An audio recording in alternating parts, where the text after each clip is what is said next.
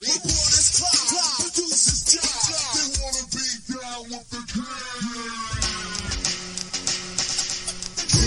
to the Kings of Sport, the program that's changing the game one show at a time. With your hosts, Nate Milton. Yes! That boy is good. And Marcus Vanderberg. West Side! So sit back and relax, because you're now down with the Kings. Down with the king for years, about 10 of them. Recruiting suckers, macking, micing, making men of them. Tears and fears for my peers, they risen. You think that it is, if not it isn't. Race for the border, my daughter could beats are banging out. Cheeks rocking beats in the streets and it's time for hanging out. Gather, or rather from a circle around out loud. Just cause brothers or others could never ever rock a crowd. Is it because he's running off with the mouth? Or was he really clearly trying to play a nigga out? No, shut him down, the king with the crown. Cause all you wanna be is to keep down.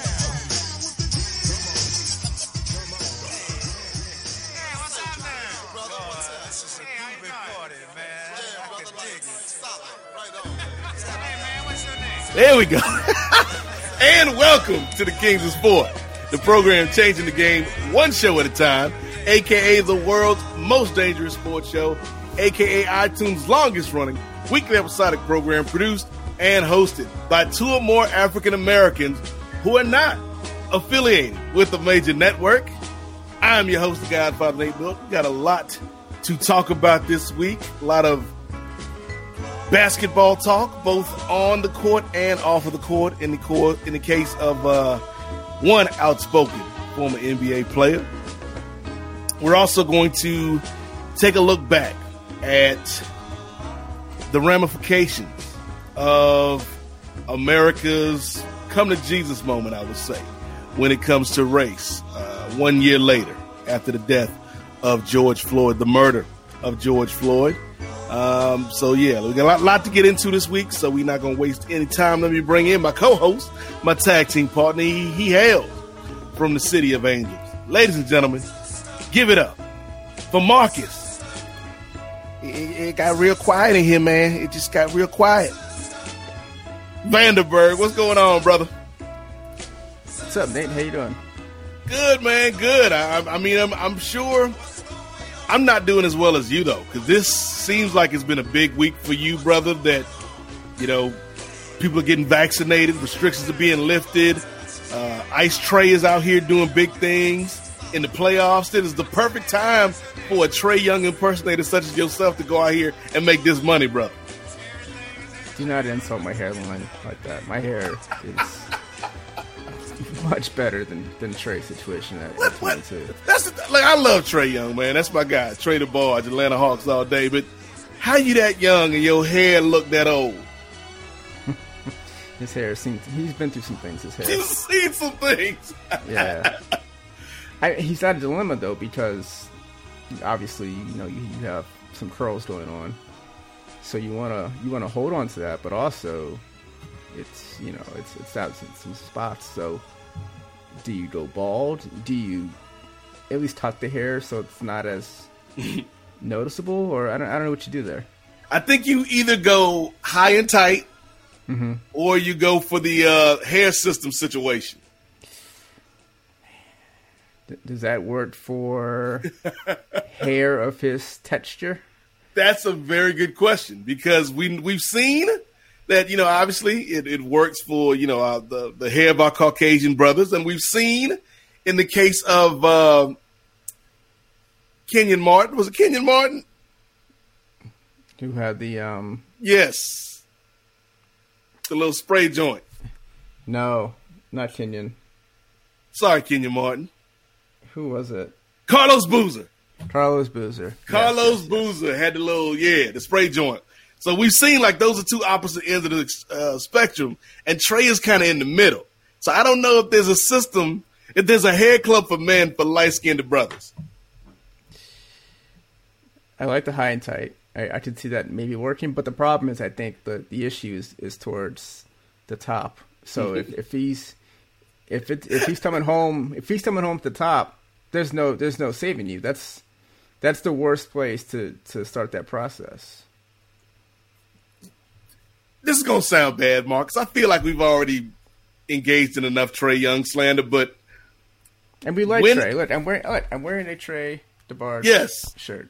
Yeah, we love that man, Trae DeBarge. But here's the thing, Marcus. Like, before the game, Trae, like, he looks fine. Like, the hair looks fine. It's when he's active and out here getting 32 points, 10 assists, and 7 boards. When you do that post-game interview and you're out here looking like Kelsey Grammer, looking like Frazier, it's not a good look, bruh. Yeah. But luckily, the hair doesn't matter. What matters is what he does on the court. That's right. It's about what's inside, not what's on the top side. He was able to silence the Knicks fans, so that is all that matters. Yeah, so let's start here, Marcus. NBA playoffs, that is your field of expertise, working with the good people at Yahoo Sports. So let's talk some NBA, because I predicted that the Hawks would win this first round, and, you know, obviously it's only been one game. But what did you see in that matchup? Do you feel like this is the Hawks series to lose, or do you think that New York is going to push back and we'll see more out of R.J. Barrett and Julius Randle and them boys? On paper, the Hawks are the better team. They have more talent. They're deeper. So I wasn't surprised at the Hawks winning. I think the line, too, was – I think the Hawks were maybe a 1-point underdog on Sunday. So they just saw it pretty even. I think the Hawks are going to win this series. I just don't think the Knicks have enough talent to beat Atlanta, to be honest. The fact that they're down 0-1 going into Wednesday's game isn't a good sign for the Knicks, because if you're down 0-2, this team winning, you know. Going to Atlanta, where the Hawks have been a strong home team for most of the season. Especially, I mean, historically, especially during the playoffs, that was sort of their time to shine when it came to the fans. A city that, you know, we made fun of Atlanta sports fans, but for the Hawks at least, they do show up when it matters. So I would expect a full crowd at State Farm. I just would be on Saturday. And I think also Trae Young, I think he has gotten to the heads of the people in New York, whether it's Knicks fans. I hope not Knicks players for their own sake. We saw Mayor Bill de Blasio today come out and dedicate precious time discussing Trae Young's basketball game. Which, if you're a taxpayer in the city of New York and you're watching Mayor de Blasio, you know, breaking down Trae Young's game and you know, him maybe embellishing on calls, like, what are we doing? Why are we paying for this? So I think it has made Trae Young a star just off that one performance. Which one game like that. That's so crazy. Like, cause I listen to sports radio from, you know, all over, Marcus, and just the vitriol from these New York stations.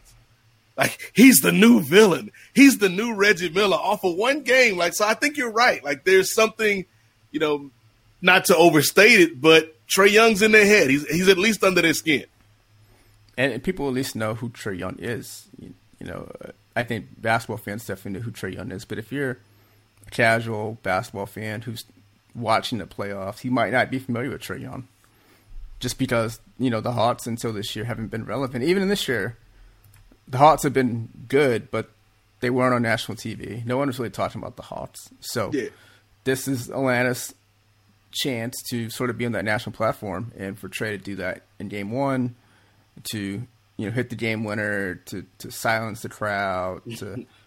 They had that little him, you know, walking back to the locker room, recording that little video that the Hawks tweeted out. Like, this is all building up to, this is how you build a superstar. And you know, he can be a quote unquote villain, but at least people know who Trae Young is, and that's all that matters. And it's funny because you talk about the Hawks this season, and you and I have discussed a lot about how they were under Lloyd Pierce and how they are now under the tutelage of Nate McMillan, and how they've just been a different squad under Nate McMillan. And I also think getting healthy was a key too. And so when you just look at these teams on paper, the Hawks should be the favorites when you talk about Trae Young, who might be the best player on either team in this series. When you talk about, Gallo and Bogey and Collins And Capella, like they got, like, they're not New York, they're not Brooklyn Nets or 76ers or even the Bucks. Like, I think they are where they are for a reason. They're on that next level, but they're a good team. Yeah, they are very solid, and they're not the top three. They fit perfectly at 4, and if they want to take that next season, they're going to somehow need to improve this offseason in terms of adding another piece. But Capella is a top 10 center. Trae Young is a top 10 point guard. John Collins is I think a top probably 15 power. Have some solid pieces there, and when you add in Bogdanovic, who the second half of the season he's been great. Yeah, Lou Williams has been a great fit for them from the Rondo trade. Exactly. Look, I told you last time, Marcus. I didn't even want Bogey. I didn't want Bogey. I thought we overpaid for Gallo, but they proved me wrong. And then DeAndre Hunter took a leap this season in his game. Kevin Huerter is someone who's probably pretty underrated. No one talks about Red Velvet. Yeah. He's been very consistent since coming out of Maryland, so they have some pieces there. Yeah, like it's just going to be because I think their ceiling, Marcus, is the second round this year.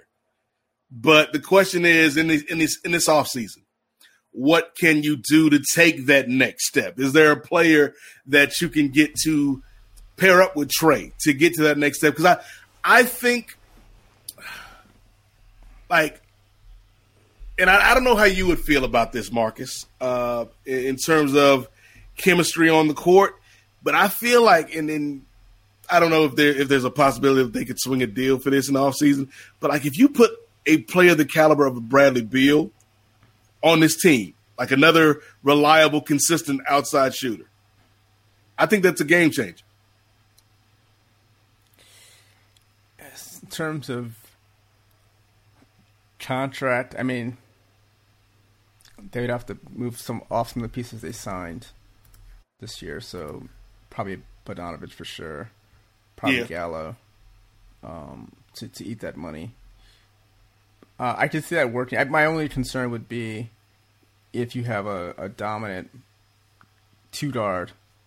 Does that impact Trae negatively? Trae Young. Yeah. And I think, Trae has shown that he can be a facilitator. He has adjusted his game this season compared to his first 2 years. He's scoring less. He's shooting less three. So I think he can do it. It's just a matter of, is it important that this is Trae Young's team? Or if there is someone who is the alpha, can Trae conform to that? Yeah, it's going to be interesting. So right now, we've got Atlanta and New York. We just talked about that series, Marcus. Staying in the East, we got Philly and Washington. We got Milwaukee and Miami, which seems to be a foregone conclusion at this point. Yeah. And then we've got Brooklyn and Boston, which I think is a foregone conclusion as well. What do you make of some of these other series? I thought the Celtics put up a decent fight against Brooklyn, but again, Brooklyn has, Kevin Durant, Kyrie Irving, James Harden. So, and Boston is out without Jaylen Brown. So, the idea of the Celtics somehow winning this series is not going to happen. Maybe they win a game at the most, but yeah, it's going to be Brooklyn's series. Okay, let's pause right here, Marcus. Let's talk about Boston a little bit because obviously both of us think that this series is already a wrap. But when you look at the last couple seasons of the Celtics, post the departure of Kyrie Irving, where are they at right now? Because we know they've got a big name, like that's a historic franchise. They've got some good players like Jason Tatum, great two-way player. The brother had a good sandwich at Subway for a couple months, a little bacon Tatum joint. It was popping. But I don't know, like Kemba Walker, good player. I don't know if they're a contender at this point. And if you're Danny Ainge and you done made all these deals and all these moves to get to this point, what do you do? Because I don't think they can stand pat in an East where Brooklyn is going to continue to make moves. Milwaukee is always going to be in the mix. You never know about Miami. Like we just talked about Atlanta. Like where are the Celtics right now as a franchise? They are not in a good spot. This is a team that went 500 this year. When you consider you have Jaylen Brown, Jason Tatum, and your 36 and 36 in the East. If you talk about the Hawks, I mean, the Hawks were well over 500. They finished fourth. They have similar young pieces in, Trae Young and John Collins. I would say, I think probably Atlanta still has the better roster, but it's probably close. I mean, there's some talent on this Boston team, but I think they need to maybe move on from one of the two in Jaylen Brown and Jason Tatum. And if you're just going on, I think, upside and talent, you would move Jaylen Brown and keep Tatum and see what you can get for Jaylen Brown. He's only 24. Jaylen Brown, for example, he could be someone, if the Hawks were able to get him, he could be a good addition. And he would not be the alpha on that team. He would, it would still be Trae's team, but then you have this solid young shooting guard in Jaylen Brown. So I wouldn't be mad at that at all. Yeah, I think, and he's from Georgia, correct? I believe so, because isn't he from? Is he from? I've been looking for, honestly, in the draft, that's what I was looking for. Unfortunately, the Hawks, Marietta, yeah. Unfortunately, the Hawks weren't in the position to go after Anthony Edwards, because I thought that could have been an interesting pairing. Yeah. And now this year, because they made the playoffs, they won't have a lottery pick, which this year's draft in particular is pretty deep. So even if the Hawks at 19 could still, I think, get a decent rookie. So, but yeah, I think the Boston needs to. They have a tough decision to make. They have Kemba Walker, who has a bad contract and is not going to live up to the $30+ million he's getting. And I like Kemba. I think Kemba Walker's been a good player, but just not at that contract, not at that price point. Yeah, and then you have a bunch of sort of other pieces. I think other young pieces. Robert Williams, I think, is like a decent, maybe backup center. I don't know if he could be a starter at center just because he's kind of undersized. And then you have some of the young guys. Peyton Pritchard showed promise this year as a rookie, but he's not someone that is going to, I think, be a huge asset to your team. You got Aaron Naismith. You got Ojale still there. So they have all these, Taco Fall, who's not going to be a factor. So they have all these pieces that they need to figure out what to do with them. And I don't know offhand their cap situation for the summer, if they have room to go out and get free agents, but I think they need to definitely look at moving Jaylen Brown. So the other two series, we talked about Milwaukee and Miami, and also the Wizards and the Brooklyn Nets. Any thoughts on those? Yeah, I don't know why I went to the Brooklyn Nets on that one. I think I was thinking about Kyrie. Oh. Wizards, Sixers. Listen, the Wizards are just happy to be here, and they're getting swept. Beal's not 100%. I think Westbrook is starting to slow down a bit. His triple-double streak, he's sort of coming back to earth a little bit. And, they start Alex Len. Alex Len is not someone you want to be starting in the playoffs. Not against Joel Embiid. No, man. Talking about Russ, though, what's what's next for it? Because I don't see this Washington thing as a long-term fit for Russell Westbrook. Well, it's been 3 seasons, 3 different teams, going back to Oklahoma City, did a year in Houston, did a year in Washington. Do they try to move him this year and he gets to a 4th team in 4 years? At what point does that reflect on your legacy when teams sort of don't view you as an asset, or as someone who they view you as an asset, but they don't view you as someone who can help improve the team? No, and especially, again, similar situation to Kemba, even though Russ is a much better player than Kemba, that contract, that's not an easy thing to move. Not at all. So that's why I think the Wizards might be forced to hold on to him. And I don't like the fit with Beal and Westbrook either. I mean, it seems that they get better than most. Yeah, well, I'm not talking about personality-wise, because I think this is a much better chemistry fit than Beal and John Wall. But in terms of on the court, I think Russ and Beal, they're not exactly oil and water, but they're like oil and sand. Vinegar. Well, oil and vinegar, you make a delicious salad dressing, Marcus Vanderberg. But oil and sand, they both have their uses, but when you put them together, they just kind of, it's just there. Yeah. That's a very strained metaphor. Very. Well, speaking of straining, Marcus Vanderberg, what about these Miami Heat out here on these streets? I'm not going to call them the bubble heat or anything like that, or sort of downplay what they did last summer in Orlando, but no. But it's different. Like there are differences now. It's different, but I also think that says more about the Bucks than the Heat.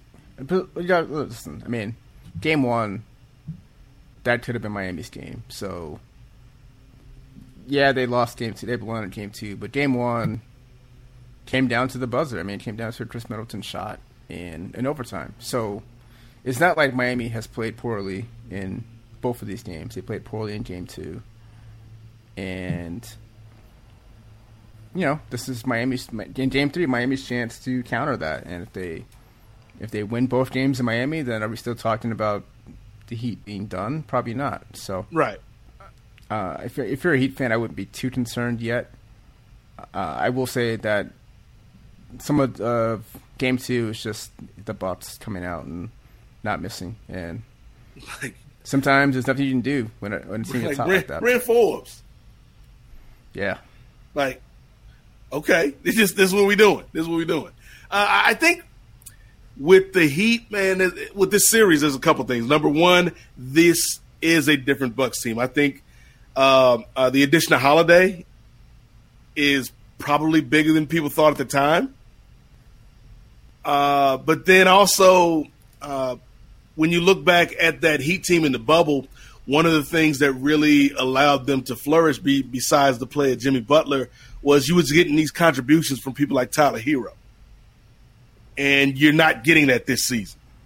Yeah.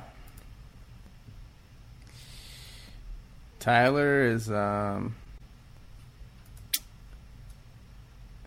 he was fine this year. I think he was someone who did not take the Nets leap in his progression as a player. And I don't remember if he was someone who might have had COVID this year or not. And if so, if that maybe was a factor. But he was someone last year who was sort of an X factor for this team. And then now this year, he is relegated to the bench. And, Game 2, played 18 minutes, 4 points. That's not going to get it done. No. And, even Trevor Ariza, who they brought in, I would not have guessed that Trevor Ariza would be playing sort of starter minutes in the playoffs at sort of a undersized 4 position. That's a little baffling. If he's starting up front with Butler and Bam, I don't know if that's going to help you win games either. So I think Miami has some things to figure out between now and Game 3. Okay, so let's get ready to switch conferences. But before we leave the East, Marcus, let's check in. Who you got? Because right now I'm still riding with the 76ers in no small part because I got something riding on them. And I need this to hit, Marcus, because now I'm a degenerate gambler, thanks to the good people over at BetMGM. So I'm going with the Sixers. Who you got coming out of the East? I am also going with the Sixers. So they have on paper, a pretty cushy path to the Eastern Conference Finals. They're going to sweep the Wizards. And then they get a win, which I think you, as a Hawks fan, can even admit that the Hawks are probably not going to beat the Sixers. No, at best, I'm thinking we could take 2 games. At worst, it's a gentleman's sweep. Yeah. So if they play more than 8 games between now and late June, I'll be surprised. And at that point, I think they would get either the Nets or the Bucks. And I think that's going to be an interesting series right there. That is and I think this sort of speaks to how important that 1 seed is, especially in the East. If you're Philly, you're playing, the Hawks or the Knicks. If you're, the 2-3, you're playing each other, and that is a tough series for both of those teams. And then to think that you battle through that series and then have to go face the Sixers after that. Yeah. That is a tough battle for whoever comes out of that series. So I think Philly will have the advantage in the Eastern Conference Finals. Plus, defensively, I think they can slow down Giannis, and I think they can try their best to shut down Brooklyn. When you consider Ben Simmons is probably, I would say, probably the best on-ball defender in the league, and you can throw him out there and pick a player you want to shut down. If it's James Harden's night, then put him on Harden. If you want to try to contain KD, you can do that as well. And Kyrie.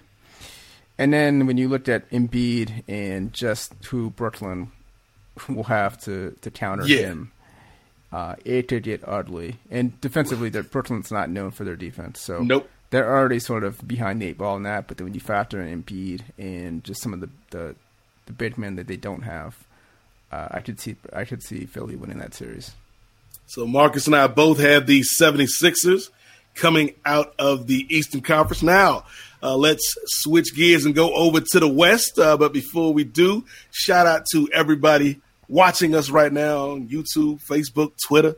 We appreciate y'all. If you have any comments, any thoughts on these NBA playoffs, drop us a line and we will respond to your queries. But Marcus Vanderberg in the West, let's start with your beloved Los Angeles Lakers. What's going on, Marcus Vanderberg? Is it time to hit the proverbial panic button for King James and them boys? After one loss? No. Far too early. I would not hit the panic button on the Lakers until they were down 3-0, to be honest. Yeah. Even if they're down 2, even if they lose tonight, I think they could still figure it out at home and get it tied and go back to Phoenix in a Game 5. So that will not stop Laker fans from freaking out if they lose tonight. But I think that until, the clock says 0, that they can still figure out a way to win. So not worried yet, but it was not a great game on Sunday for the Lakers. No, it just looked like they were a bit out of sync, a bit out of step. And Phoenix, you got to give them credit, man. They played a good game. Like, I think that I'm in 100% agreement with you, Marcus. Like, if I am a Lakers fan, I would not be worried even if they lost this next game, because you have the two best players in the series are both on your team, both in your uniform, in LeBron and AD.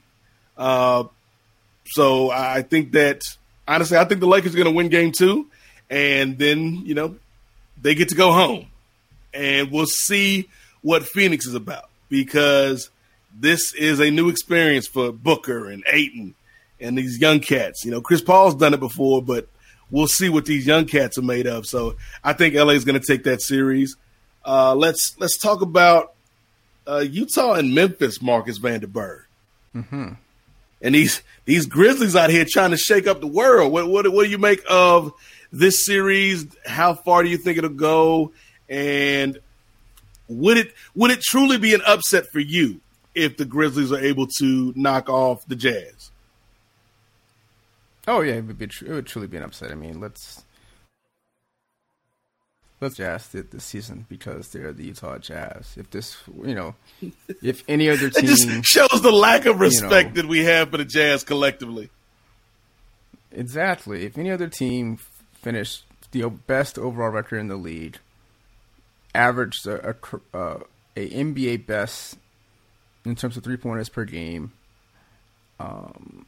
If any other team had the defensive player of the year and the sixth man of the year, and before the injury, a possible top 5, top 10 MVP candidate in Donovan Mitchell, we would be talking about them a lot differently. But because they play in Utah. Not even because they play in Utah, because they're the Jazz. And because the Jazz, I think, are just an easy punching bag, unfortunately. Mm-hmm. We do not give the Jazz the credit that they deserve. So, no. Yeah, it would be a huge upset. And the thing that made the Utah Jazz this year who they are was the 3-point shot. And when you go 12 of 47 from 3, you're going to lose some games. And, I don't expect Jordan Clarkson to go 0 for 8 again in this series from 3. And you get Donovan Mitchell back on Wednesday. And I know, people, definitely surprised by the win, but Mitchell's their best player in the story. And to not have him, is going to make an impact on that game. So, having him back, I think. And the thing is, like, we know what Ja Morant is about. Like kid is a beast. We know Valanciunas can ball. Are we sure we're going to get that same type of performance from Dylan Brooks again? I mean, Dylan Brooks, by the way, who scored 31 points, but on 26 shots. And I don't know if you want, Dylan Brooks shooting 26 shots. The other thing I say about Memphis is this is not the Memphis of the grit and grind. No, this ain't the whoop them trick all-stars. No, it's not Tony Allen and Mike Conley. And Zebo. They like to push the ball a little bit. They shot the ball 19 more times than Utah in this game. They had 100 field goal attempts. So they're putting the pressure on Utah, and considering that they had 19 more attempts and only won by 3, I think it sort of shows you how close this game really was. So, yeah. What you're saying, Marcus, is this ain't the Mike Fratello Grizzlies out here. No, it's not. So I think definitely there's a lot of talent in Memphis. They're, I think, the second youngest team in the NBA this year, and I think the youngest team, to make the playoffs, I want to say. In terms of age. So there's definitely talent there. They're probably a year or two away, but I do think with Mitchell back, even if he's not 100%, I think he will, be a huge boost for Utah, and the Jazz will win this series. Yeah, and honestly, I just wanted to say Mike Fratello. Like anytime you can work the Zara to telestrate into the show, it's a good show. Who did a game with Marv Albert last week? He did? Yeah, it was because Marv's retiring, so they brought Fratello back. I missed that one. Yeah, Shout out to Mike Fratello and Marv Albert. But speaking of Marv Albert, Marcus Vanderberg, and watch where I'm going with this. No, I'm scared. Will the Clippers, who look to be the favorite in this series with the Mavericks, will they end up getting bit in their hind parts? Too far? I mean, imagine telling your kids that story. Yeah. Grandpa Marv, what happened when you got in trouble that time? Yes. Where'd the police take you when they arrested you? Downtown. Well, yeah. What about this Maverick series with the Clippers, Marcus? You got faith in your other team out there in LA? Man, could you imagine the Clippers after tanking, quote unquote, to avoid their losing to the Mavericks in the first round? And you can't even blame Doc. Doc Rivers is long gone. Can't blame Doc. I guess you can try to blame Paul George because he's the easy target. Yes, he's the punching bag for the Clippers. Yeah. That was, I know Laker fans made fun of the Clippers on Saturday when they lost, and then the Lakers lost on Sunday. I would say if you're comparing the two, the bigger, more baffling loss would be the Clippers' loss because they were at home, and they sort of put themselves in. They won at Dallas. They had a situation to beat the Thunder and beat the Rockets. I don't know how many teams this year have lost to both to the Thunder and the Rockets, let alone back-to-back in terms of games. So this is what they wanted. This is what they get. And Luka's not scared. And if they can't figure out how to stop Luka, then they're in trouble. Yeah, Luka came out there and messed around and hit him with that triple-double, man. And here's the thing. I respect Luka, even though there's a part of me that's always throwing a little bit of shade at Luka because people tried to come for the Hawks when they took Trae instead of Luka. But I like this Dallas team, man. I don't like them to beat the Clippers. I wouldn't go that far, Marcus, because I do think the Clippers are gonna come back and win the series. But I think Dallas is gonna be a problem for a while. I heard the hesitation in your voice. You think Dallas is going to pull this upset? What? I mean, is that just your Laker bias seeping through? No. I mean, what about the Clippers would you sort of be confident that they could figure this out? Honestly, I would say 90% of my trust in the Clippers, to whatever degree that I have trust in the Clippers, is probably leaning with Kawhi. Because he's been there, he's done that. I have zero faith in Paul George. I don't know what Ty Lue, I don't know what he's a championship coach, Marcus Vanderberg. Mm-hmm. So I'm not going to disrespect Tyrone Lue. But I can't tell you his impact on this team. Listen, assistant coach LeBron James isn't on this team, so I don't know what to tell you about Ty Lue.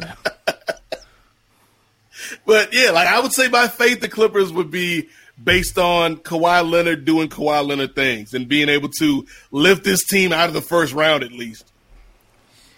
That is asking a lot for a guy who, when Nick Batum is dating 32 minutes, when a Morris twin is dating 33 minutes. We don't know which one. It's Marcus. It's Marcus. Is it Marcus? Are you sure? I'm sure. Marquise on the Lakers. You don't know for sure, Marcus Vanderberg. Have they done a DNA test? It could just be Markieff in a Clippers uniform. Could be. When Reggie Jackson is coming off your bench. Mr. October. For the last 2 years, we've heard so much about how deep the Clippers are. Oh, they have so much talent. This is the talent they're rolling out in the playoffs, and I don't know if you can rely on Rondo, Magic, and Kawhi to even get you past Luka, let alone an NBA title. I just don't. I never understood the hype around the Clippers and their bench situation. I just don't understand how. And this is no offense to Nick Batum, but Nick Batum got waived for a reason, and for him to be a guy who played 32 minutes in Game 1, who was actually pretty solid in Game 1. I mean, Nick Batum was a nice piece. Yeah, but he's not the piece that's going to put you over the top. No. So for them to really have a shot, they need Paul George to be playoff P. Take his.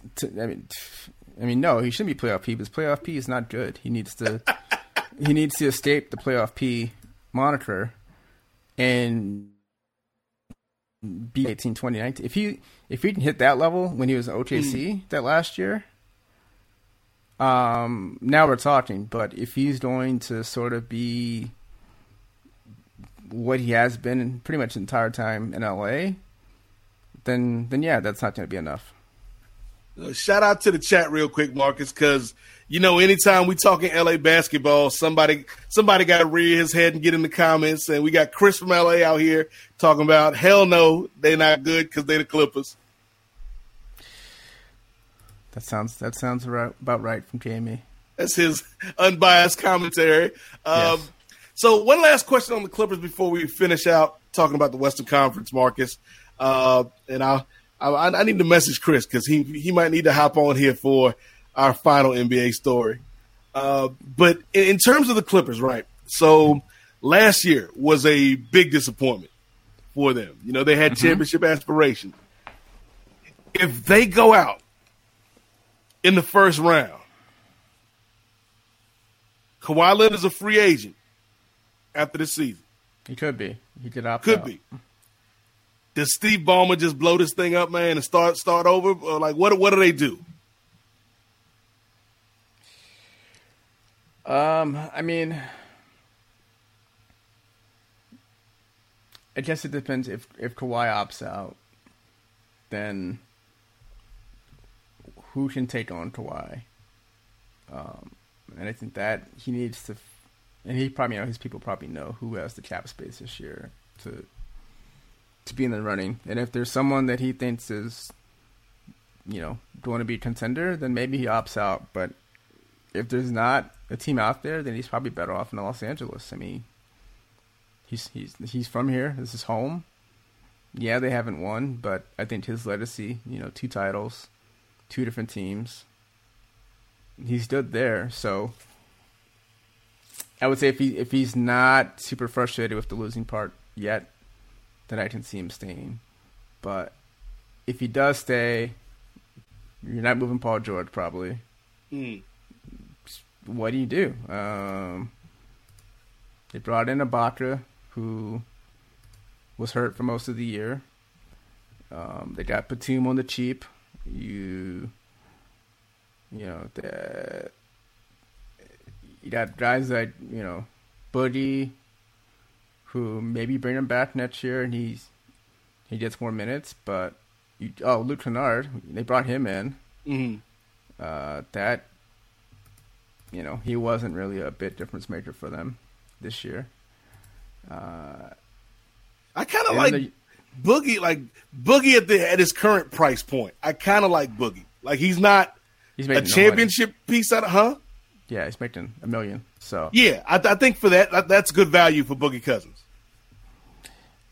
Which, I mean, that shows you how far his stock has dropped because of the injury from, when he was in New Orleans getting, these double-doubles that were just, 35 and 20 and just, all these ridiculous numbers, and then turned down the extension from the Pelicans and got injured and, got to the Lakers and got injured and never really hit the court. So his situation is unfortunate, but the young pieces on the Clippers too. Terrence Mann was pretty good at this year when he got some run. And outside of that, not really a lot of. I mean, Zubac is still around. He's only 24. He's probably more of a backup than a starter. But yeah, they have some things to figure out this year. If they don't, especially if they get bounced in the first round. You're not going to fire Ty Lue for this. No, I don't think it's Ty's fault. No. But then again, I don't know if it is Ty's fault. I can't tell you what Ty Lue does out here on these streets, Marcus Vanderberg. Yeah, so that'll be interesting. I mean, it'd be funny. Put it this way: if the Lakers lost in the first round and the Clippers lost in the first round, Laker fans wouldn't care because the Clippers lost in the first round. Yeah, and they've already got a championship that they can enjoy at least for another year before they start panicking next year. Not to make excuses for the Lakers, but let's not pretend LeBron and AD are not 100%. They're not. They're not healthy, and that is a factor in terms of how they got themselves in the play-in tournament in the first place. Because before the injuries, they were top seed in the West, and then once you started losing those guys, things went downhill. So, in terms of next season, I don't think Laker fans are too worried about where they fit in the West. Assuming that maybe, obviously, time is limited with these two, and you want to get as many titles as possible. But let's assume they lose in the first round. They will have closer to a regular offseason this year than if they go to the finals, because the NBA season is going to start back up in October next season, I should say. So if you're playing deep into July, you're going to have another situation where they had this past year where they had, I think, 71 days off. You're probably looking at 90 days off this year. And that starts to add up. And maybe that's part of the reason why they had so many issues this year. Well, a second ago, Marcus, you mentioned the phrase ridiculous numbers. And so let me throw some ridiculous numbers out to you, Marcus Vanderberg. If I told you that Damian Lillard, Dame Time, went out and put up 42 points and 10 assists in a game, and they still lost by 20 points, what would you tell me, Marcus Vanderberg? I would tell you that they don't play any defense in Portland. Not a lick of defense. What do you think about this series? And I think, like, right now it's tied up 1-1. But this series between Denver and the Blazers, how far do you think it'd go? Like, do you think this is one that could go the distance? Are these teams that evenly matched, brother? I would bet on Dame, 9 times out of 10. So I think it's going 6 or 7. I think the issue Portland has, they can't stop Jokic. And to be fair, can anybody, like, who is equipped to, and like, I'm not just asking like a rhetorical question, Marcus, like, from a basketball standpoint, like, who's the team that would be equipped to best neutralize Jokic? Would it be a team like Philly? Because Joker's a bad dude. Yeah, I mean, if you're looking out west, I think the Lakers, and I think they should probably shift to this anyways, if they finally move Marc Gasol in the lineup and move Drummond to the bench. I think Marc Gasol could be interesting on Jokic in the West if it gets to that point. Outside of that, I don't. Oh, actually, no. Gobert would be interesting on him. Ooh, and okay. They've had their battles. So if it somehow became Utah Denver again, which we saw last year, I think Gobert could figure out how to contain them. So there's people out there. Okay, so let's do the same thing for the Western Conference that we did for the East, Marcus. And I'll let you go first since this is the part of the country that you stay in. Who do you have at this point coming out of the Western Conference? That's a good question. Yeah, a lot tougher than the East, I think. Damn. I'm only doing Lakers because of the other 7 options. Color me surprised. Listen. Let me finish. I think the other teams just have some major flaws that they're looking at. So it's hard for me to still down 0-1 bet against the champs. Now, if the Lakers lose to Phoenix and we're looking at wide open. a Final Four, then yeah, it could be Utah, it could be Phoenix, it could be Denver, it could be Dallas. It won't be the Clippers. So, as Kris said, the Clippers are cursed. I wouldn't say cursed. I just think that can't get right. That's what the Clippers are. I like your Laker pick, Marcus, even though it probably is drenched in homerism. I'm gonna take your pick though and throw a little razzle dazzle on top though. I say the winner of the Lakers Sun series comes out of the West. Because if the Lakers win, they're the reigning defending undisputed champs. They got the experience. They got the 2 best players in the conference. They gonna get out. If the Suns beat them, no, Marcus. We talked off the top about kind of the psychology of basketball. If the Suns knock off the Lakers, Booker, Ayton, them young boys gonna have some type of confidence, and then Chris Paul, or Cliff Paul, whichever one is suiting up that particular night. I think the Suns are going to be a problem if they beat the Lakers. And they would get the winner of... They play the Blazers Denver winner, right? Yeah. And that's a tough series to call because I could easily see Portland or Denver coming out of that spot. But I'm going to take whoever wins that Lakers Sun series. That's going to be my pick right now to come out of the West. I can see that.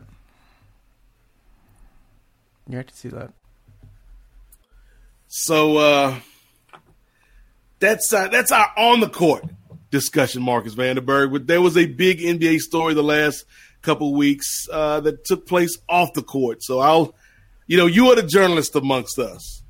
I'll let you kind of set this up so we can chop this up for the people, man. Oh boy, this is all your fault, KMA. This is all Kris from LA's fault. Yeah. He requested it. So I believe the story started because of the Matt Barnes and Steven Jackson podcast. Yeah, all the smoke. All the smoke, where they were discussing... Was it the Wizards in particular or just NBA guys? I think it was like NBA, like just in general. Okay. And Kwame Brown, who the world has not thought about since probably since Jordan, did what he did in Washington with him. Yeah. Kwame's number name 1 came pick. up. Yeah. Matt Barnes had some things to say about Kwame Brown. And sort of like the boogeyman. If you say his name He's Candy so many Man. times. Yeah, Candyman. Kwame Brown, out of nowhere, hit the internet. And I don't know what people expected, what they expected to hear from Kwame Brown, considering he's from Brunswick, Georgia. And Nate, you probably know this area better than I do. But yeah, and that's well. Here's the thing, Marcus. Before you continue, because I do think like there are laughs to be had with this story, and we will have those laughs. But there is a serious part component to this story too that we'll get into as well. But I think Kwame surprised people for 2 reasons when he started talking, and I'm just talking about just the initial impressions. Number one, because when's the last time you remember hearing a Kwame Brown interview when he was playing? He wasn't this big talker. But then the other thing is like Kwame Brown is country as hell, man. Kwame Brown is country. And I don't think people was ready for that when he started putting these videos out, Marcus. No, and Brunswick is probably now. It came up during the Ahmed Aubrey murder because he's from that area. He's from down there. Yeah, which is another part of this story that we'll talk about in a little bit. The Black Lives Matter component to this story. Yes. So, also Anna J from Brunswick. I'm looking at the Wikipedia page. Oh, I didn't know that. AEW's own. Davis Love III? Okay. Davis Love I can't tell you the last time I thought about Davis Love. Davis Love III is such a, 90s, early 2000s. Yeah. It's like him and Fred Couples are Yes. And Davis Love, no disrespect to our Caucasian brothers out there. We got love for y'all. Davis Love III might be one of the whitest names ever. It's whiter than TJ McClune. just barely whiter than TJ McClune. Davis Love III. Shout out to him wherever he is. Maybe. Yes. I gotta check out the Davis Love III Twitter to make sure I'm not co-signing. Yeah, make sure you. 2021, you can't be too sure. No, you never know. So yeah, he's from Brunswick. He jumped on social media and opened his mouth and what came out of Kwame Brown's mouth is stuff that you can't be repeating in 2021. That's for sure. But he basically ran down Matt Barnes, and eventually Charlemagne the God got involved. Charlemagne, who grew up semi in the area. Actually, I think he said he grew up in South Carolina. Charlemagne's from South Carolina, yeah. Yeah, so they crossed paths with his family, Kwame's family, in South Carolina. And Charlemagne, that's when Charlemagne talked about Kwame Brown's father, Willie James Brown, who has quite the history, the legal history, and might be incarcerated history. As do Kwame's brothers. Kwame, yes. Kwame comes from a long lineage.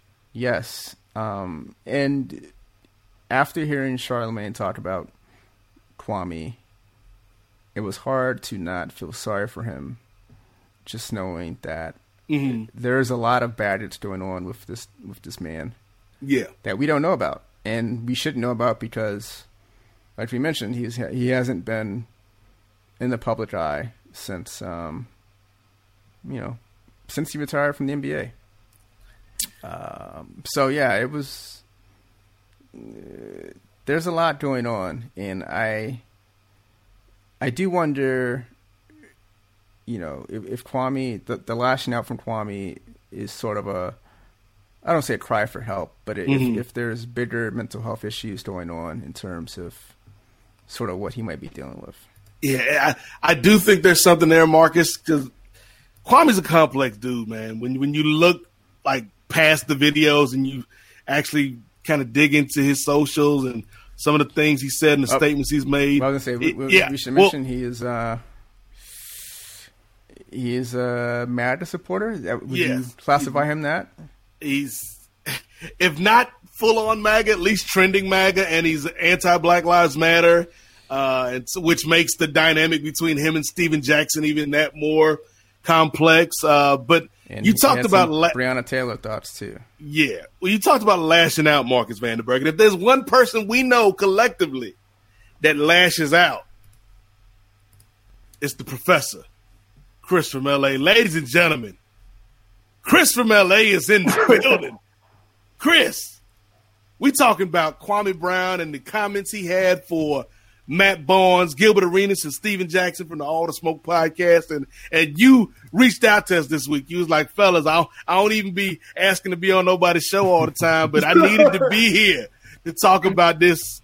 So, Kris, what are your thoughts on what Kwame had to say and this kind of beef back and forth between these former NBA players. Yeah, I'm ready for some of Mama's cooking. This was, I wish Kwame Brown had this kind of attitude when he played with the Lakers. Maybe we would have won some more games. I don't know. But my God, man, I really didn't know this guy had this kind of venom inside of him, politics aside, because I don't want to get too sidetracked with the guy's politics. He kind of sounded a little all over the place with that, but just, they talked about him first on the All the Smoke podcast. I had to listen to that episode to see if Kwame had a right to be mad. And just from what I heard on that episode, I definitely think he was well within his rights to not be happy with some of the stuff they said. Gilbert Arenas didn't – his stuff I don't think was that bad. I thought Gilbert Stephen knows. Jackson – Does Gilbert play with him? Yeah, Gilbert's no fool. Well, that was the thing. Like, first of all, what Gilbert said wasn't as bad as the other two guys, but as soon as Kwame clapped back, Gilbert was the first one to be like, "Hey, we don't want no problems, big fella." Yeah, because Gilbert knows, like Marcus was saying, they was both on that Wizards team together. Right. Yeah. And they were on that Wizards team together. And I thought they were decent together. And I'm not one of those guys that ever looked at Kwame Brown as a bust. Now, at the same time, when we traded him for Pau Gasol, I partied for like 3 weeks straight. When you fleeced the Grizzlies? Yeah. Still one of the worst trades, man. Like, that was disrespectful. You can't even make that trade on 2K. They won't accept it. Right, yeah. It got us to the finals that year and 2 championships. Gasol, just for that move alone, he's got to get his jersey hanging in the rafters soon. But I thought Kwame Brown, all the other stuff, like as far as him clapping back at people who've talked about him over the years, I think he's well within his rights to do that. Stephen A. Smith, he pretty much made a ESPN career out of the bonafide scrub comments. Those things resonate. I laughed at it when he said it, but I mean, that doesn't make it right. It was what it was. And, going after him. The Jemele Hill stuff, I didn't understand him going after her. I thought, she was just trying to, be affable. And, he just took it and got on some Hotep bullshit on toxic masculinity. And I don't know what the hell he was talking about. As far as and then when you start calling Charlemagne a rapist, that's when things kind of got a little bit weird for me, because now you are basically telling a lie on this man. And when I say the word lie, I mean a lie based off of a court-rendered decision. Because that's all that matters in the legal system, is if someone is found not guilty of something, or in the case of Charlemagne, not even charged with something, he pled to a lesser charge, then to go around and call him a rapist, that right there is slanderous. That's the textbook definition of slander, because when a jury of your peers, or when you take a plea or whatever, and the court makes a decision, at that point you can't go around saying stuff like that. That's just you won't get First Amendment protection for that. So when he came back with the retraction, it showed me that he was a lot smarter than I thought he was, because he did retract it, but he said, but you still contribute to the delinquency of a minor, though. You know, it was crazy. That might be, you know? the cease and desist might be the reason why he had to. The cease and desist is like when you're as big time as Charlemagne. I'm not going to sit there and pretend that Charlemagne is is like a big time journalist, but he's more popular than most. I don't know if Charlemagne is the one that sent the lawyers to Kwame Brown, because I think somebody with the accolades that Charlemagne has under his belt, he's probably got a lawyer on retainer, right? And he's probably got a publicist to where if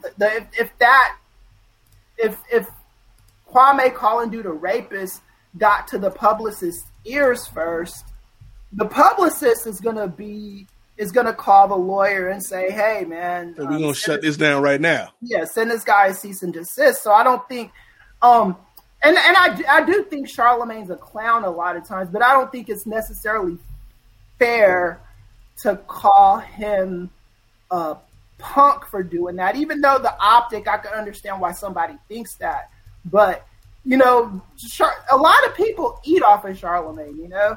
So I mean, they're gonna, you know, if you're going at him, calling them those kind of names, of course a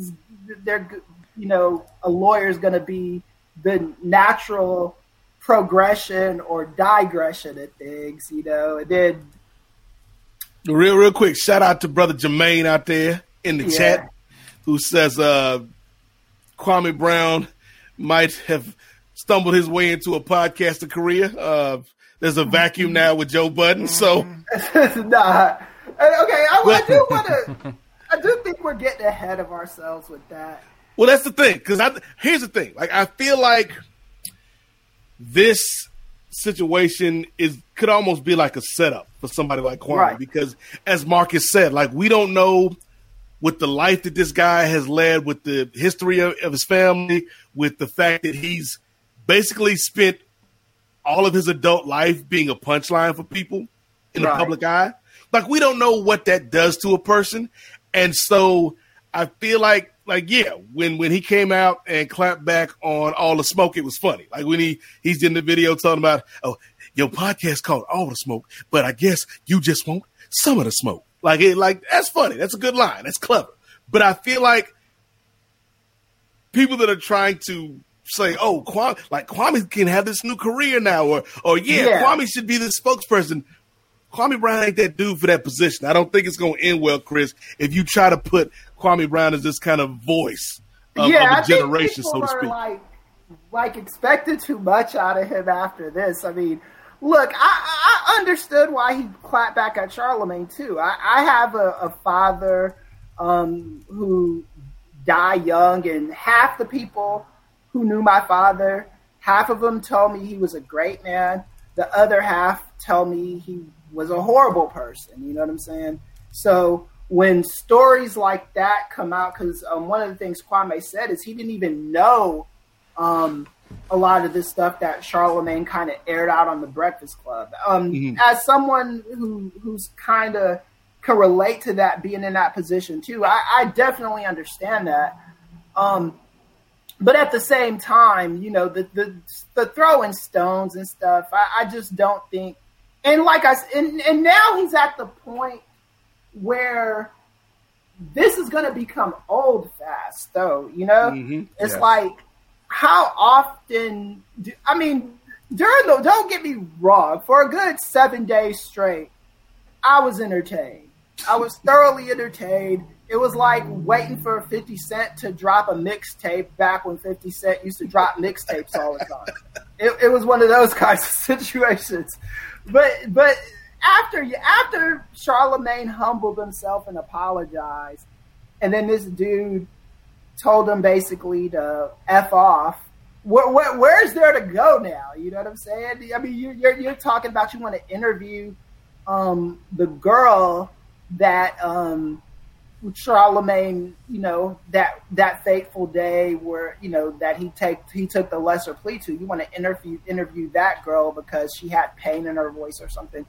I mean, it's not Kwame Brown, and someone reminded me of this on Twitter. It's not like Kwame Brown doesn't have a sexual assault thing under his belt. So I mean, this is where these kinds of things could degenerate. It's like also Kwame Brown, like you ain't Oprah, dog. Like this, you ain't somebody that's gonna get these in-depth interviews. And Yadla, Kwame Brown fixed my life. Like, well, here's the thing, Chris. You just mentioned like the shelf life on this, and that's why I wanted to kind of pose this to you, Marcus, because right now Kwame Brown's brand is, I'm going to say the thing that makes you be like, oh, damn, Kwame said that?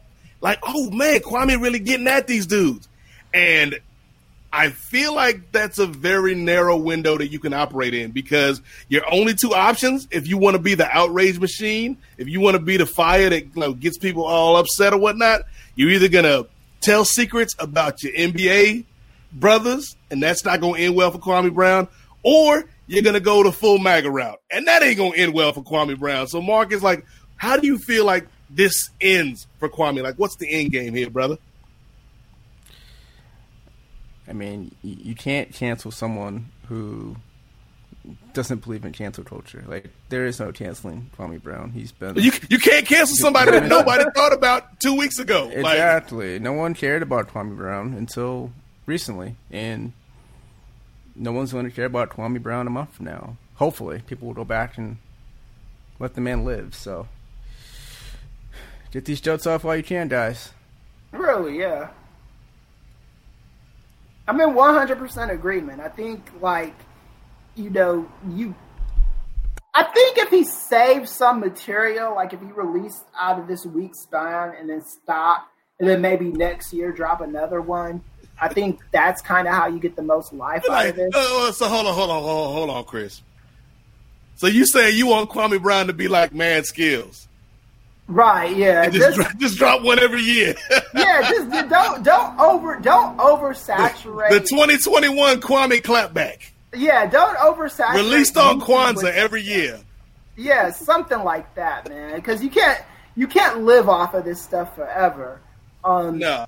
And again, I think, just the sheer fact that he almost found himself in a defamation situation shows me that he's not apt for this. Because one of the things that I know about being in this podcast space, I am very, very careful about the accusations I make towards people as far as, just personal stuff like that. And I just don't think Kwame Brown is suited for that, and then you don't want people that's the other thing too, Chris, especially if you're talking about public figures, and Marcus knows, I didn't even attack anybody personally, but let's just say that the character of a former WCW announcer tried to get at me one time for saying that they was a bad announcer. So it bees that way sometimes. I think for me, guys, this was kind of entertaining and fun for a week or so, but I hope two things happen out of this. Number one, I actually would like to see Steven Jackson and Matt Barnes and Gilbert have Kwame on the show with maybe somebody mediate, because I think there can be power, Marcus, in showing you can have beef, but there's also a way to squash beef, particularly as black men. But then the other thing is, I hope, if Kwame is carrying around a lot of baggage from both his personal life and his NBA career, that he gets some help, because this, we've seen this story before from a few athletes, and it doesn't always end well. There's laughs to be had, but at the end of the day, them laughs stop when that person ain't here no more. Yeah, and hopefully, because he's sort of been out of the public eye, that he's been outside of, recently content with who he is. And he seems, on the videos, he seems very happy sort of being just the country dude from Georgia and sort of living that life. It's not a gimmick. This is sort of who he is. So if he's able to adjust back into his day-to-day life, I think he'll be okay. And Jermaine with the excellent comment, there is a shelf life to these things. Remember when we were all talking about Gorilla Glue? Oh, yeah. That was a season. So now let's make the awkward transition here, fellas, because Kris didn't know we were going to talk about this, but since you're here, I want to get your opinion on this too, brother. Because for those of you listening to the audio version of the podcast in the future, we are recording this on the 1-year anniversary. Okay, somebody living Los Angeles, man, Los Angeles. So you living next to the racetrack? Los Angeles, I do actually. I live next to Santa Anita. Is that Martin Truex Jr.? Oh, that's the only other NASCAR driver I know except for Bubba Wallace right now. That's it. So Martin Truex.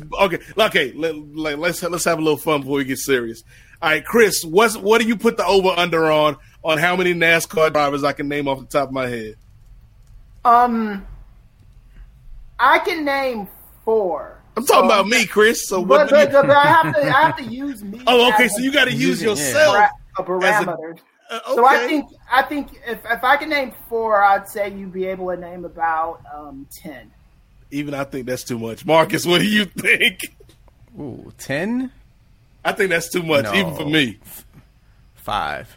5 active. Not you can't be naming like Dale Earnhardt. Right. No. Oh yeah, all mines are not Dick active Trickle, anymore. Like Rusty Wallace and stuff like that. No, active full-time drivers. I would say 5 at the most. I think I can hit 5. Okay, so Bubba Wallace, correct. Got that man Martin Truex Jr., correct, who is white, but he feels like that feels like a black name to me, Marcus. Because of the X at the end, the X and the Martin part. Yeah. Like Martin Truex Jr. So we got Bubba, we got Martin, we got Denny Hamlin out here. 3. All right, it's starting to get tricky now. Okay, I know somebody. We got to have some listeners to watch NASCAR. They screaming at they TV. I'm screaming at my microphone. All right, so let's go.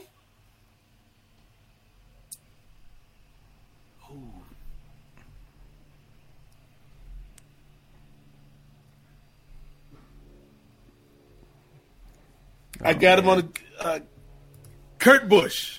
Kurt Busch. Kyle Busch. There you go. And then Busch boys. That's 5. I got 5. Can I get one more? There's some big names out there. If only we had another black driver, I would at least got that. There's another minority driver. Oh. There's actually 2 of them. Is he Hispanic or Latinx? Both of them. Both of them. Oh, okay. Cuban. Cuban B. To quote Have Baked. Let's see. Look, here's the thing, Marcus, and this might sound a bit racist, but it's not meant to be. I have a name, but I'm not sure if it's a NASCAR driver or a soccer player. Oh, man. How did those 2 sports line up? Because I'm thinking about, like, the Latinx driver. Oh. So I'm not sure if this brother is a soccer player or a NASCAR driver. I'm just going to say it. All right. Or a third baseman. Like, it could be either one of these. Miguel Almaguer. That sounds like a FIFA creator player. I know Miguel Almaguer is somebody. Who is Miguel Almaguer? I don't know who that is. No clue, man. All right, so yeah, I got 5. Who else who else are the big names out there, Marcus? So Daniel Suarez was the okay. The shout out to brother driver. Suarez. And then Eric Amarola is the Cuban driver. And Jermaine says I named 4 more than he could. Joey Logano was a big one I thought you might get. Brad Keselowski is a name that, he wins races. Kevin Harvick. Kevin Harvick. Yeah. Yeah. Chase Elliott. So there's some names out there, but. Okay. I just Googled Miguel Almaguer. Who's that? Who he play for?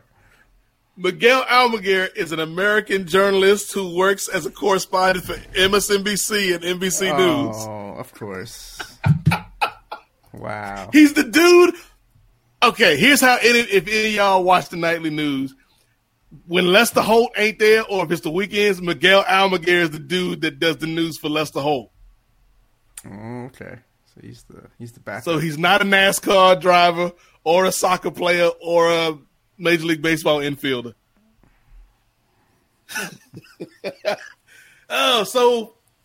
Let's get serious here for a second, though, fellas, because as I was mentioning earlier, this is the 1 year anniversary of the death of the murder of George Floyd and his murder at the hands of Officer Derek Chauvin led to protests and led to this awakening in America about race. And we saw it all last summer. And so, you know, a year after George Floyd and also coming up on a year of what we went through last summer, where do you guys think we are right now as a country when it comes to race? And Kris, we can start with you being, you know, the political scientist of the three of us. Like, where do you think we are right now in 2021 when it comes to race relations in America? I think it's always going to just be a work in progress. I mean, you know, a lot of things that we've made a lot of retrogressive moves, but we've made some positive moves as well. Like, I mean, we've got schools across the country, universities that want to get rid of critical race theory as a subject. And this is, you know, it's kind of embarrassing if you're in that field, but it's also just kind of shows you how little people know about, you know, things about race and stuff in critical race theory. Because if you knew anything about it, that wouldn't be a go-to move. It's just it seems like these people hear the word critical and they just get offended. And I think that everything in this country, it's just about like these like many moves to get to a greater place than we're at, right? It just, to me, it's just a sign you have to fight harder for what you believe in. Mm-hmm.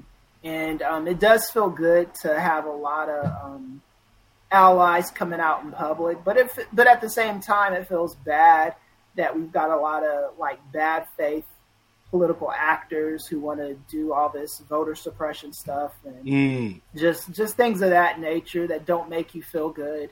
But like I say all the time, man, if you don't take the process seriously, you know, these kind of things will happen. And, you know, the world of politics, the political infrastructure is going to move along with or without us. That's just the bottom line, man. We're either a part of it or we're not a part of it. And if we're not a part of it, you can't complain you can complain. I don't want to say go that far, but when things like this happen, it's a result of, you know, just not doing what we need to do. And I hate it has to be this way too. I really do hate that the pressure has to be on, you know, all the minorities in this country to, you know, put forth change. But, you know, that's just how it is at the moment, man. I hate to, you know, we can't fall asleep at the wheel ever. That's just not something we have the luxury of doing. No. Yeah. And I would say, Kris, like, I agree with what you're saying there, man, because, like, I feel like, you know, it's an old trope, it's an old adage, but for every action, there's an equal and opposite reaction. And last year we saw how people responded to the death of George Floyd and how, like, in the middle of a pandemic, it's like, nah, man, it's not again. There's too much. You've gone too far. Like, we've been known this is happening. We've been talking about this happening. We've been trying to get this get this thing fixed, but you're not working with us. So we got to talk a little bit louder now and make sure that you're hearing us. And I feel like the response from, the Republicans, and let's just put it out there, the Republicans, like we titularly we have two parties in this country, but really, like, we got one grown-up party and we've got another party that is run by people that don't use critical thinking, Marcus Vanderberg. I just put it like that. And so I think we've made progress in a sense, like there's been steps, but it's like for every 2 steps we take forward, we take a step back or a step to the side. And there's always going to be this opposition in the fiber of America, I think, that is against seeing true equality, seeing black people being allowed to, live just as free as anybody else. And again, this year in 2021, Marcus, we've seen violence against our Asian brothers and sisters and violence against our Jewish brothers and sisters. And it feels like we're at a really critical point right now when it comes to race relations in America. So just kind of, what are your thoughts, man, on the last year and where we're at today on that topic? I think Kris mentioned sort of about the onus being on us when it comes to a lot of this. And I think because of that, the last year has been hard on a lot of us. And I think we're just tired. Like, it's... Yeah.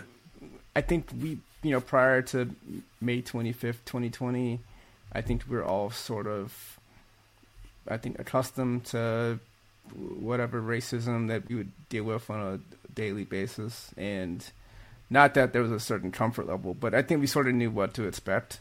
We knew what the game was. Yeah, we knew what the game was. But then since then, it seems like now it's on us to all of a sudden fix the problem of a country that has been... The country was established on the backs of slaves. So the idea of all of a sudden, after a year, this problem being fixed is just ridiculous. And then what ends up happening is you're putting the work on the people that are being oppressed to say, hey, this is your job to fix everything. And that's not fair. No. We didn't sign up for this. So the last year, I think, has been frustrating in that sense of, yes, I'm glad people are more aware and in tune of some of the things that go on, but I don't know if asking us to fix the problem is the right solution either. No, and it's not. Real quick, before we go back to you, Kris, I want to hit Marcus again because I think something that did bring me joy over the past year was the way that our athletes got into this fight. And particularly, your beat, the beat that you cover when you talk about the NBA and the WNBA. And I think like one of my favorite moments of last year besides Trump losing was in the Georgia special election when you had Warnock and Ossoff. And a lot of credit, I think, to those victories has to be given to the WNBA and what those players did in Georgia. And so just from that sports perspective, particularly looking at basketball, what have you seen as the role of sports when it comes to this continued fight for equality and freedom? Yeah, I think athletes have definitely felt entitled to speak up and speak out and not stick to sports, as cliche as that sounds. On the flip side, I do wonder if that is going to, I guess, hurt them in the long term in terms of viewers and overall sort of interest. I mean, I think there's definitely a segment of the population that turned off sports in the last year, and not because of COVID, but because sports wasn't just about the sports. It was also about the political side, the racism that they were facing, just the culture, all of it. And there was, no way to escape that. So yes, I do think that there's an impact there, and I think if you ask athletes, they could care less if people are tuning out because of that very reason. But I do think that it does have an impact, and I'm very the women, especially in the WNBA, don't get enough credit for what they did and how they directly impacted, a political race. Yeah. And, for as many people that crack on the lead for the ratings and, who watches women's sports? Well, clearly people do watch women's sports. And if you don't believe that, you just look at the results of that Georgia election and you can see the impact of one professional league can have in terms of a political race. I mean, Warnock was not, even in Georgia, he wasn't a household name. And to elevate him in the span of, less than a year, for him to become a national name like that, I mean, that's impressive. Yeah. So I think, you bring up a good point in terms of, some people are going to be turned off, but, that's why you people, what do you mean you people? That's why you people have Will Kane and your man Clay Travis to listen to. That's for y'all. Real quick, Kris, before we go to you for your final thoughts on this, shout out to Jermaine who said, progress can't be stopped. It can be slowed down, but it can't be stopped. Always forward, as Luke Cage would say. So shout out to Jermaine.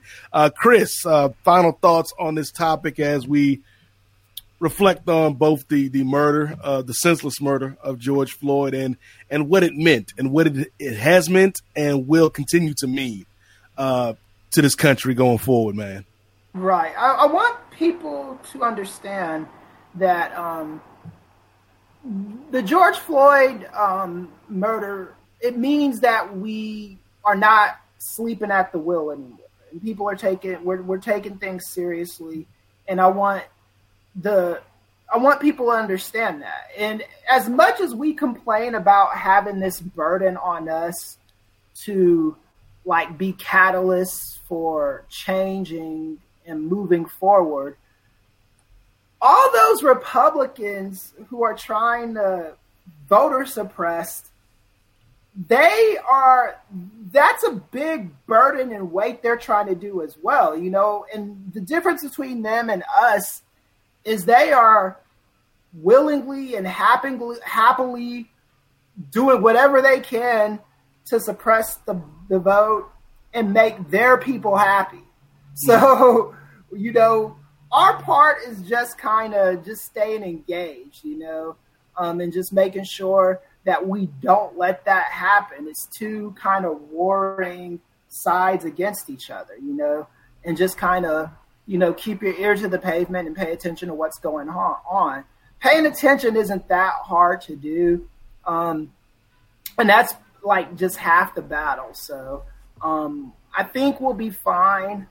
I think that as long as we just, keep having dialogue and talking to people and, understand that, you can't change everybody.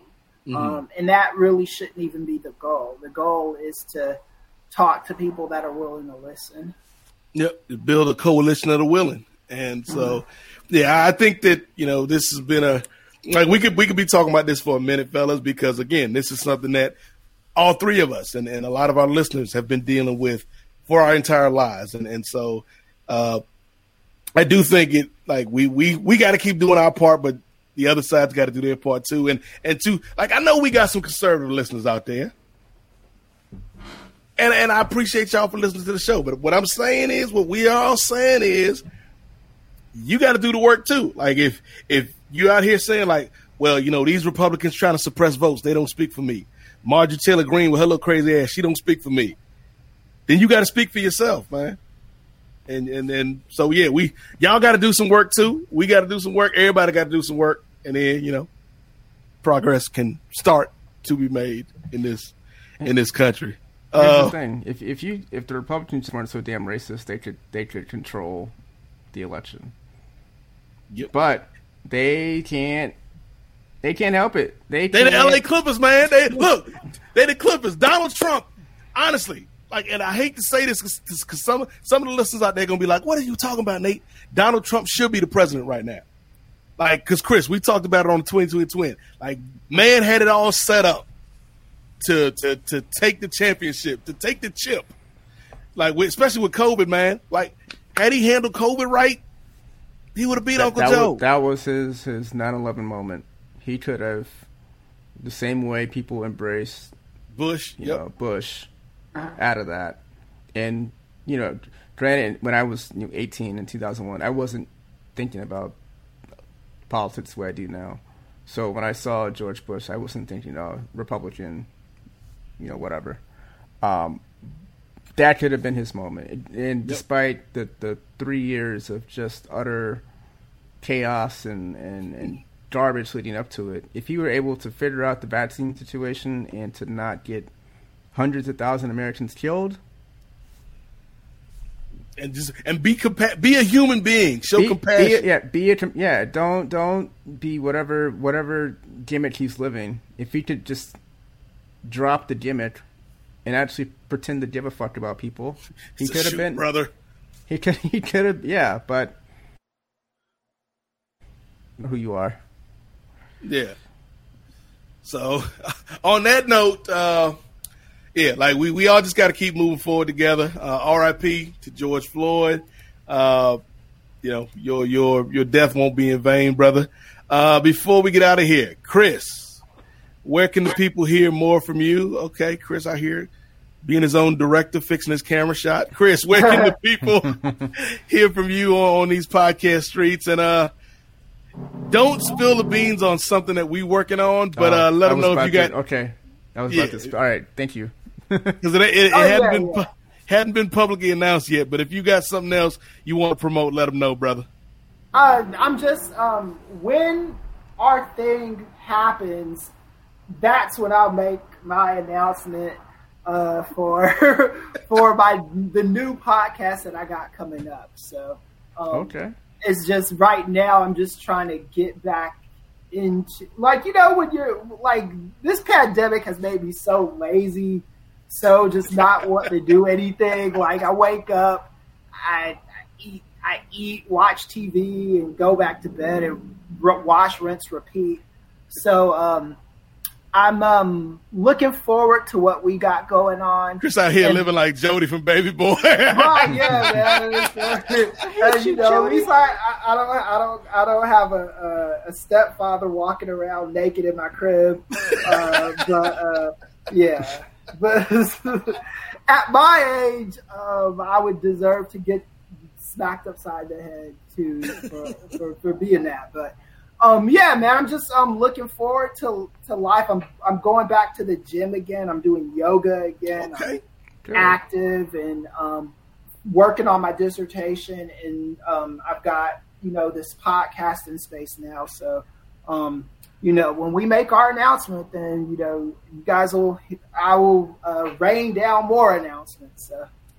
Okay, Kris out here making moves. 2 questions for you, Kwame. Yeah.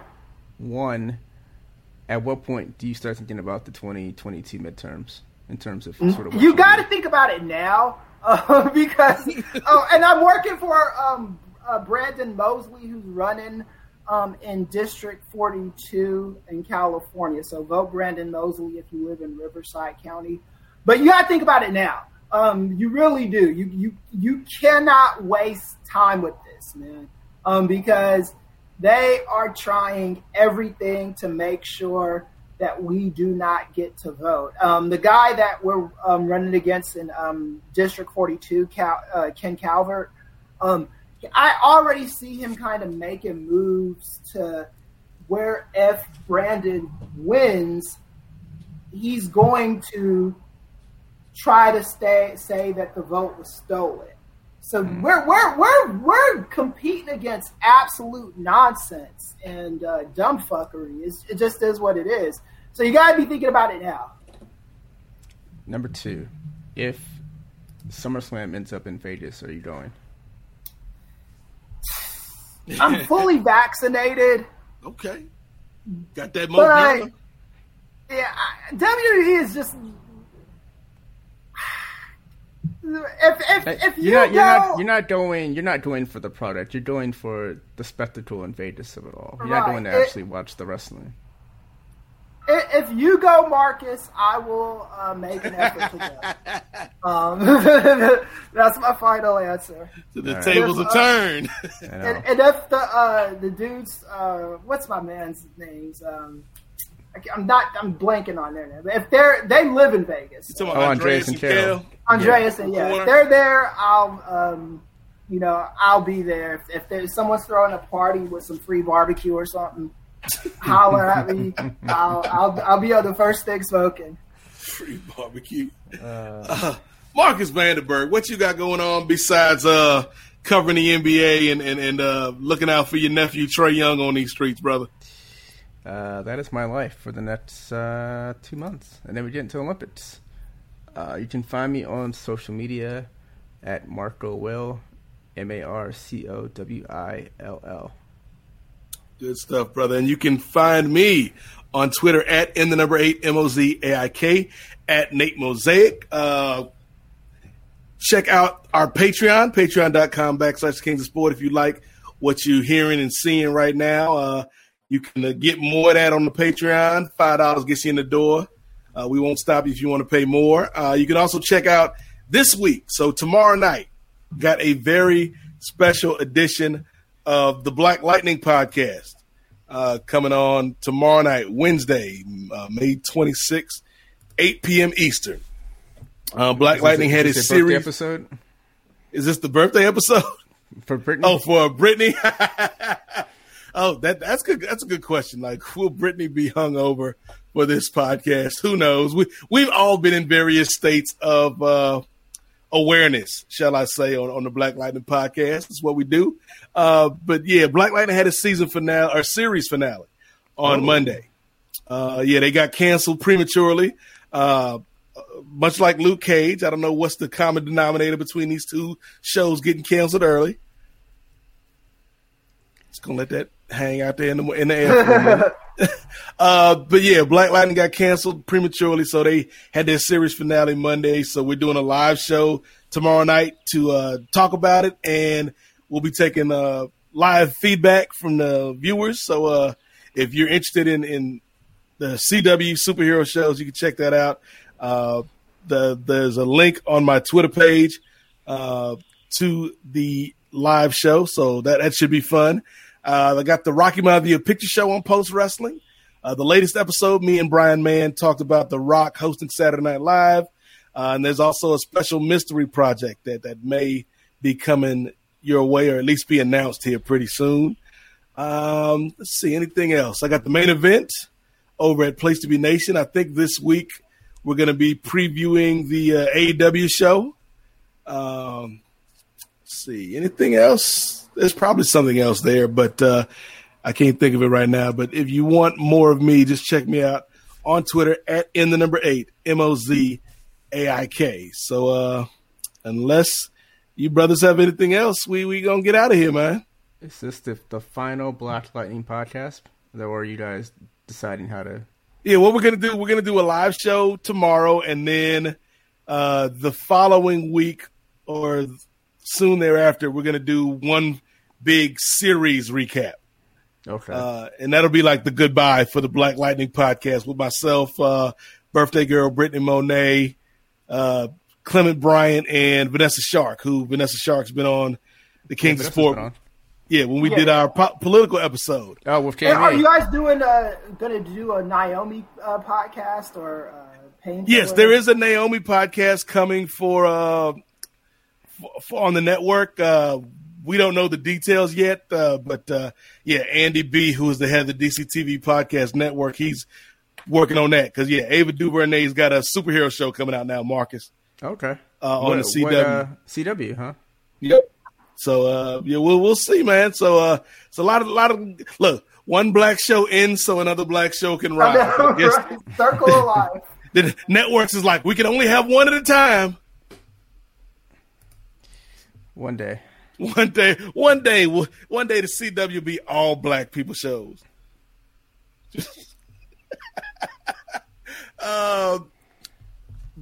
It'll turn back into the WB. WB with the Wayans Brothers Network. Frog? Yep, Yeah. the racist frog. Mm-hmm.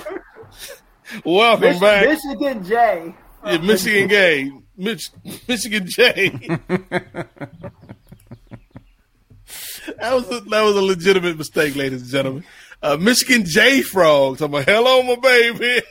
that racist. That racist mascot. But yeah, so that's gonna do it. That's the wrap for this show, man. Hope everybody had a good time this week. We had some fun, talked some NBA, talked about that Kwame Brown situation, talked about the real world. But we'll be back not next week, probably the week after. Marcus and I were talking before the show about the frequency of our recordings and Listen, how we're getting close to episode 300 out here. we are now, after this episode, 9 away? Yep.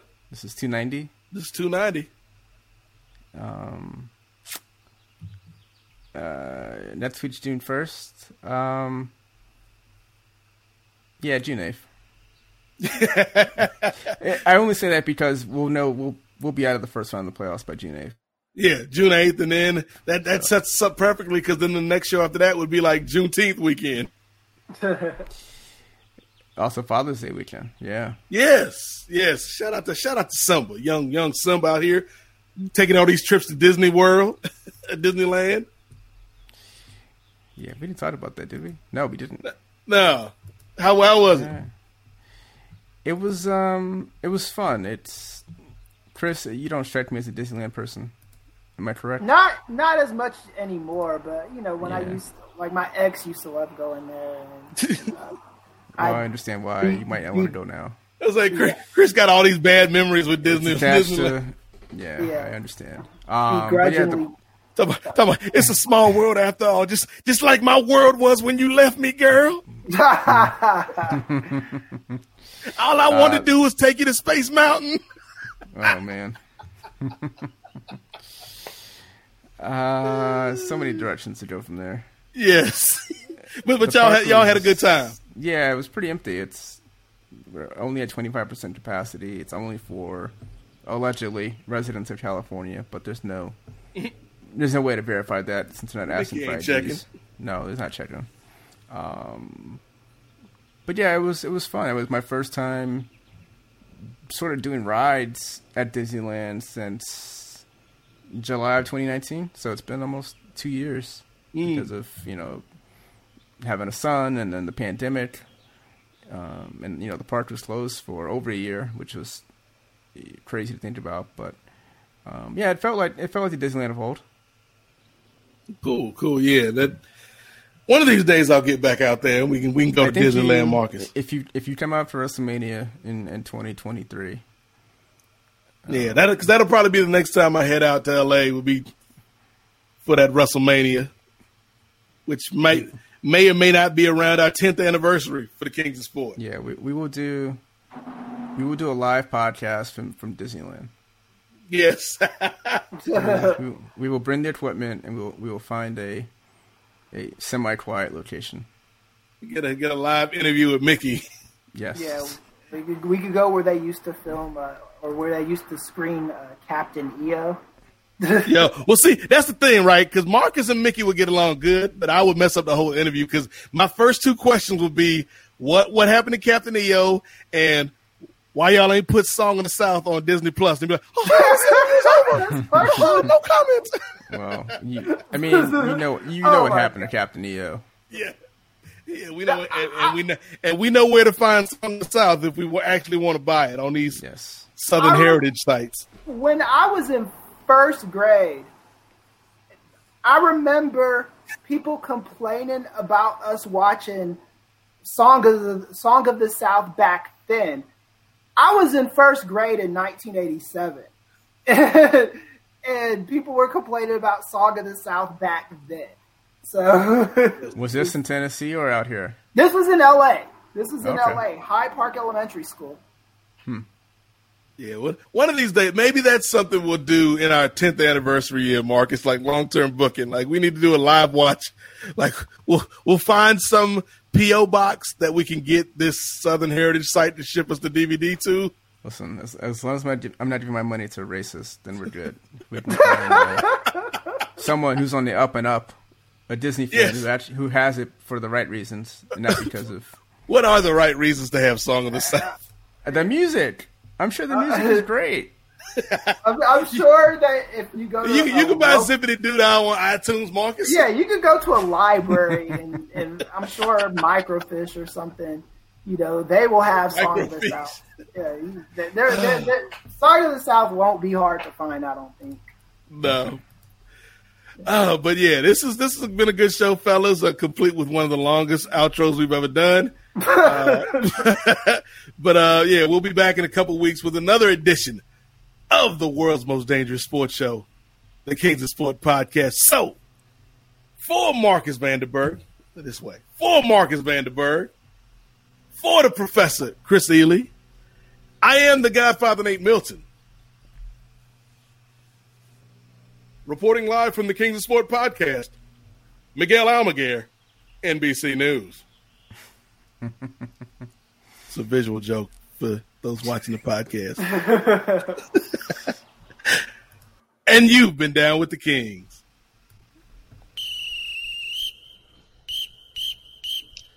Well, that's all for this week's edition of the Kings of Sport. Be sure to come back next week for an all-new episode. You can leave feedback for the show on Twitter at KOS_POD or via Gmail at thekingsofsport@gmail.com. Don't forget to like and rate us on iTunes and tell a friend. The Kings of Sport is a production of the Mosaic Podcast Network. Whether you like it or not, he's bad. D-A-double-D-Y, fat sex.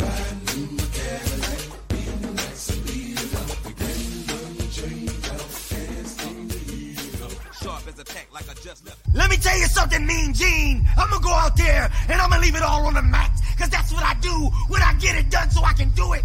Yeah! I'm on a new level.